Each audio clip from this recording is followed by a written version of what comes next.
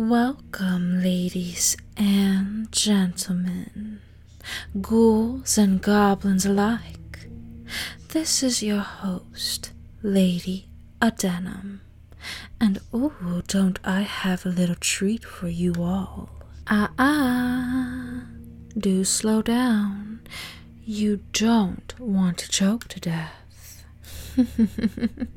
Tonight, as the undead walk among us, and Dracula's descendants fill the dark skies under the moonlight above us, I will spin you 3 chilling tales from Japan, perhaps tales you have yet to hear.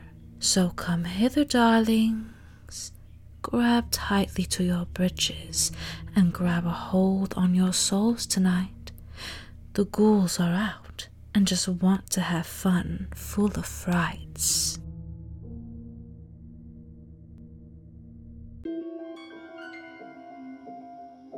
Revenge is a dish best served cold, especially for this first true tale that took place in 17th century Edo.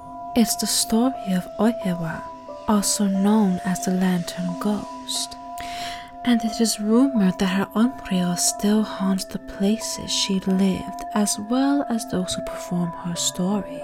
The tale begins with the strikingly beautiful Oyewa being bounded in an unhappy marriage to a dishonorable samurai named Imon, who was a useless man and rotten thief. Growing tired of the negativity manifesting between them, Oyewa left her husband and returned to her family home. Imon pursued after her, but Oyewa's father, Yotsuya Semon, stopped him when they crossed paths. Knowing Emon's hands were tainted with misdeeds of stealing money from his employer, Semon demanded Imon to divorce Oyewa at once. But the disgraceful samurai drew his sword and murdered Semon without hesitation. Imon then returned to Oyewa and lied with fake tears in his eyes that a stranger had killed her father in cold blood, and as he begged her to reconcile, he promised to avenge her father's murder. Oyewa accepted his promise, and sometime after that she bore him a son, but Oyewa became sickly from giving birth, and times were hard with little money to spare. Imon's flames of resentment grew towards Oyewa. Next to their home lived a very prominent doctor named Itokie, and living with him was his beautiful granddaughter, Umi. Umi's attraction to Imon was magnetic, and wanting to marry him, her jealousy pushed her to concoct a plan with her grandfather, who loved her dearly and complied, prescribing an ointment laced with poison under the guise of curing Oyewa's sickness, but the poison horribly disfigured her beautiful face. Upon seeing Oyewa's scarred face, Imon's burning resentment turned into disgust and hatred. The crafty Kie then suggested that Imon divorce Oyewa and marry his granddaughter instead, enticing the lowly samurai with all the wealth of the Ito family. Imon was so repulsed by his wife's appearance, and compared to Ume, who was so young and attractive, he agreed without contention.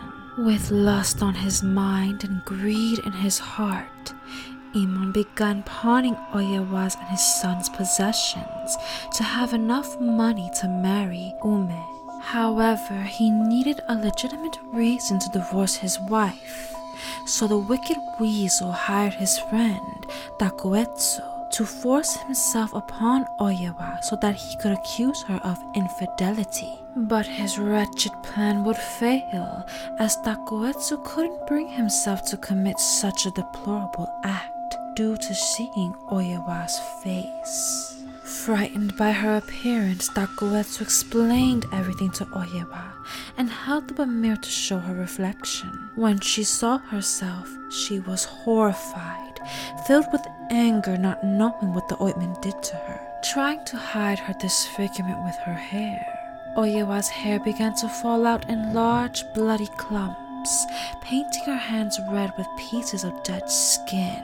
She let out a blood-curdling scream, grabbing a nearby sword and stabbing her own throat. As her frail body laid on the floor bleeding to death, she gurgled Iman's name, cursing it until she went limp. Her body was discovered by Iman's servant, and when told of his wife's death, he was overjoyed.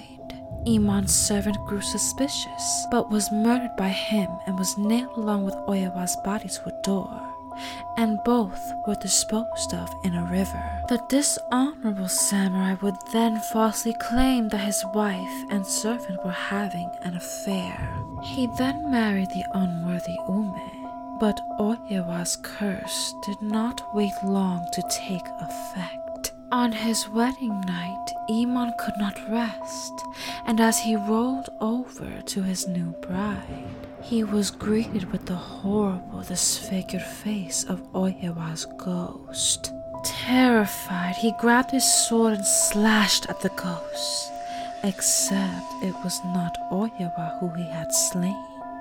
It was his new bride, Ume. As the fear began to tear at his flesh, he sought help from her grandfather, but was confronted by the ghost of his murdered servant. Iman without thought slashed his sword again, only to see the bloody dead body of Gie. Stricken with fear and drenched in sweat, Iman fled into the night, trying to escape the grasp of Oyewa's Onryo, but to no avail.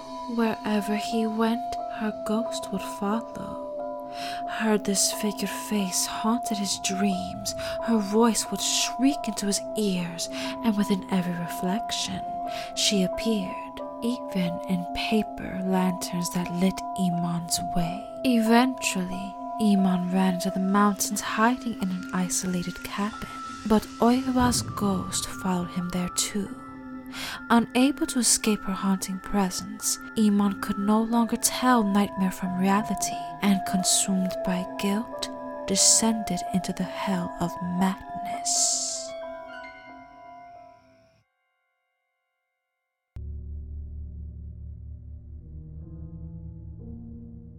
My oh my, that tale plucked at your heartstrings more than it made your soul jump out of your skin. Don't you think so, my dumpling? Ooh, but that sweet, sweet revenge was worth sinking your teeth into, huh? Well, not for you monsters and cannibals out there. Sorry, darlings, but human meat is not on the menu tonight. Oh, but this second tale cuts close.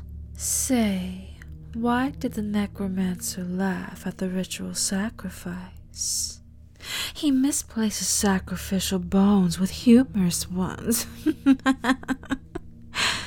No? Well, I thought it was funny.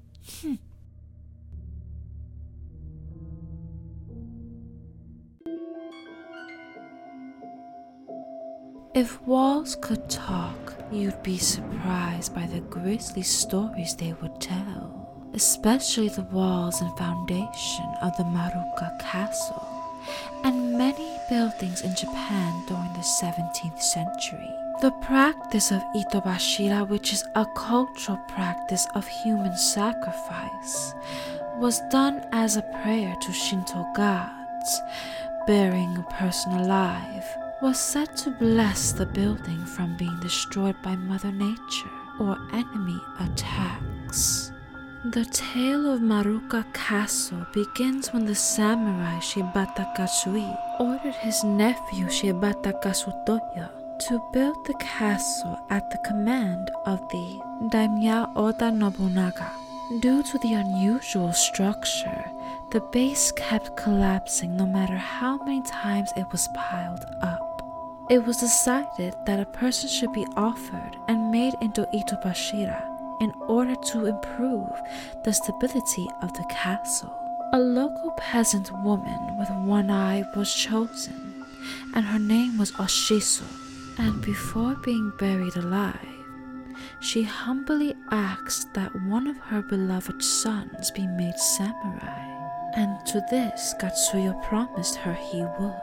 After Oshiso submerged in the cold dirt, the castle would then be completed without any mishaps. However, the promise Katsuyo made to Oshiso would be broken, as he was transferred to another province. And so her beloved son would never become samurai. This in turn made her spirit resentful, and every year after, in the month of April, the spring rain would eerily cause the moat to overflow. It is said to be the tears of Oshisu's sorrow for the betrayal of a broken promise. There have been many human sacrifices to appease the gods and grant protection over buildings. Perhaps it is not the walls that could talk, but the aggrieved, disembodied voices of those who were chosen to be made into Itobashira. Their spirits and bones trapped inside the walls and cold dirt, never to be unearthed again.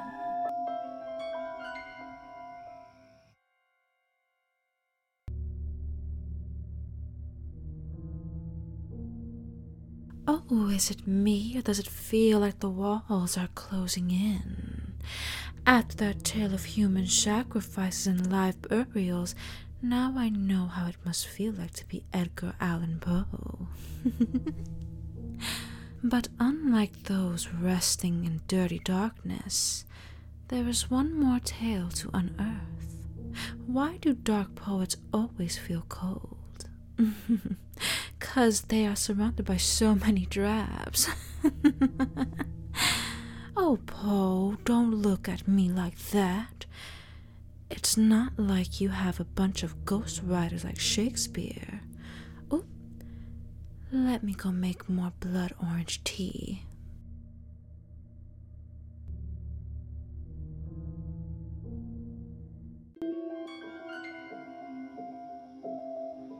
They say sticks and stones will break your bones, but words will never hurt you. What if they can kill you? The cursed Japanese poem, written in 1919, is notoriously known for causing death and misfortune upon those who read it out loud. It is called Domino's Hell, written by the famous Japanese poet Saiyo Yasu, and was a part of his 27th poetry collection called Sakin. He wrote the unsettling poem after World War I, and during that tragic time, he lost his father. The meaning of the dark poem is unknown, but there have been several interpretations. One widely believed interpretation is that Domino's Hell was a symbolic depiction of Saicho's feelings of loss, suffering from the pain of losing a loved one. But the grim poet left much to the imagination, even with such profound imagery. Domino's gender isn't specified, so different explanations had either a boy or girl. Some people thought Domino was a battered woman from an abusive family, locked down in a dirty cellar for expressing her agony in a diary. She was then starved for weeks, her frail body succumbing to bronchitis. Another tale depicts a girl who murdered her parents in cold blood, and then she was dragged to Mugen Jigoku, the lowest of hells, reliving her torment for an eternity. The dreadful tale of the boy version is said to be a portrayal of his eternal hell for an unknown crime, reliving the pain of flickering, blistering flames and sharp, bloodied needles ready to penetrate his skin over and over again. Regardless the true meaning, many have claimed the wretched poem had caused headaches, illness, and death if read aloud. The famous director Shuji Tarayama, took inspiration from the poem creating the movie Dene Inonoshisu, and it was said later that he met his demise from the curse. A college girl was said to have gone mad and committed suicide in a week after taunting the curse by reading it aloud. As for the poem itself, well, you can read it on your own, if you're brave enough. The power of words alone can indeed take your breath away.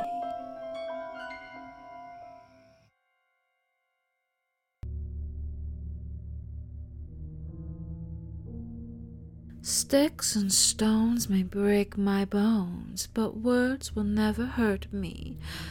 Unless it's a ghostly quarrel between legendary poets of all time. Shakespeare, that book of insults clunked me on my precious noggin, you has-been. Oh, and don't get me started with you, Debbie Downer Poe. Let me get myself together. Ladies and gentlemen, ghouls and goblins alike, I do hope you enjoyed this special brewed pot of tales, as unfortunately we must part ways. Tonight I have a hot date with Dracula, and unlike zombies, I plan on living it up. Happy Halloween, my darlings. Oh, and sleep tight. Don't let the undead bite.